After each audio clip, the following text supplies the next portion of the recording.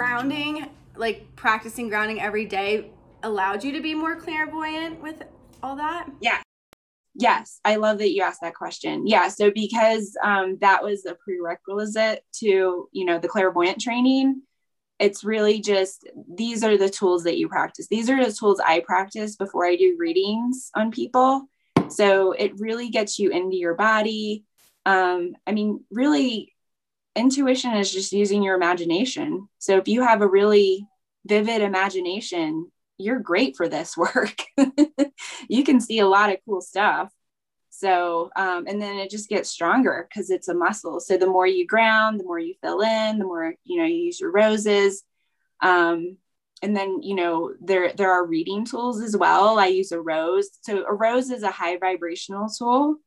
And so that's why, I use it to, if you say your name, I look at your energy and present time in a rose. And then I just ask it questions and then find out where your spirit is in present time.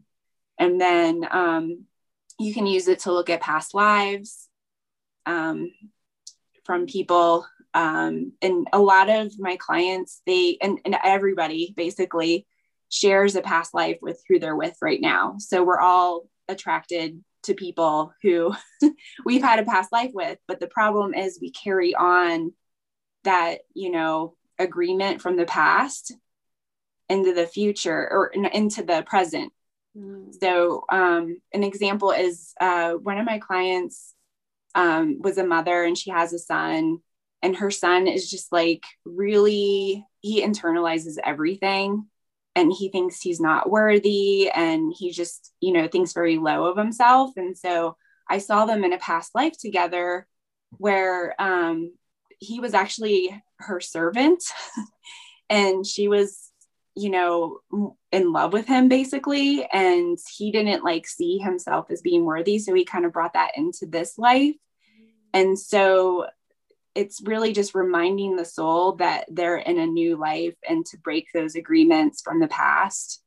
So we're just constantly bringing in from our past, things from our past lives into this life to work them out.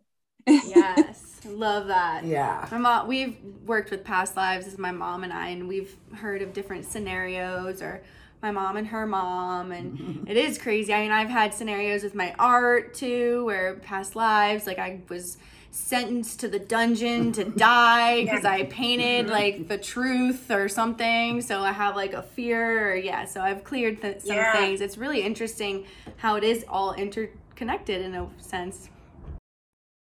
Your soul just thinks you're just living one long life. It has no idea that you're dying and birthing again. And so it just carries on that. So a lot of our fears, what we're afraid of or what we're drawn to, is just based on a past life, or our talents. If we're really talented in something, it's something we did, we worked on in a past life. So it's just so fascinating. No, and I like it because, we're here on a learning plane. So I don't get too involved in it because I want to be present. But I do see where there's you're just hitting the same wall. It's probably part of that lesson that you're learning, or you've been trying to learn as a soul along the way. And, it makes it more fun and magical. Some of the stories I've heard and all, I don't hang on to it, but I go, it always makes sense. Yeah. You're always when someone tells you a past life and you had with someone, you can totally understand the emotions that you were feeling or the block. And it's not a mental thing that you need to play with or remember. Or it's really just a point of awareness to just get you over the hump. And I like that part of it. We're too mental about it. We're why?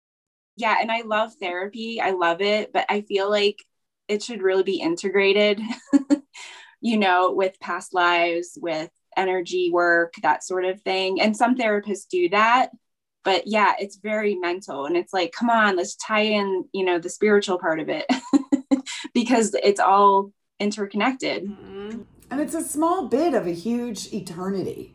So, what I mean? It's not really that important to know the details. It's important to catch what you need to learn and move past it and evolve in whatever small or big way that brings. So I agree. It's a nice integrative tool, and talking and going into things too long just never seems to work. The episode isn't quite over yet, listeners. Or YouTubers. If you haven't given us a like, subscribed, left us a review, or commented on any platform, we would really appreciate you showing us some love here at the Magical Holistic Healing Arts. And remember, Kangen water and our grab bag for the podcast. Thanks so much for listening, and stay vibrant out there.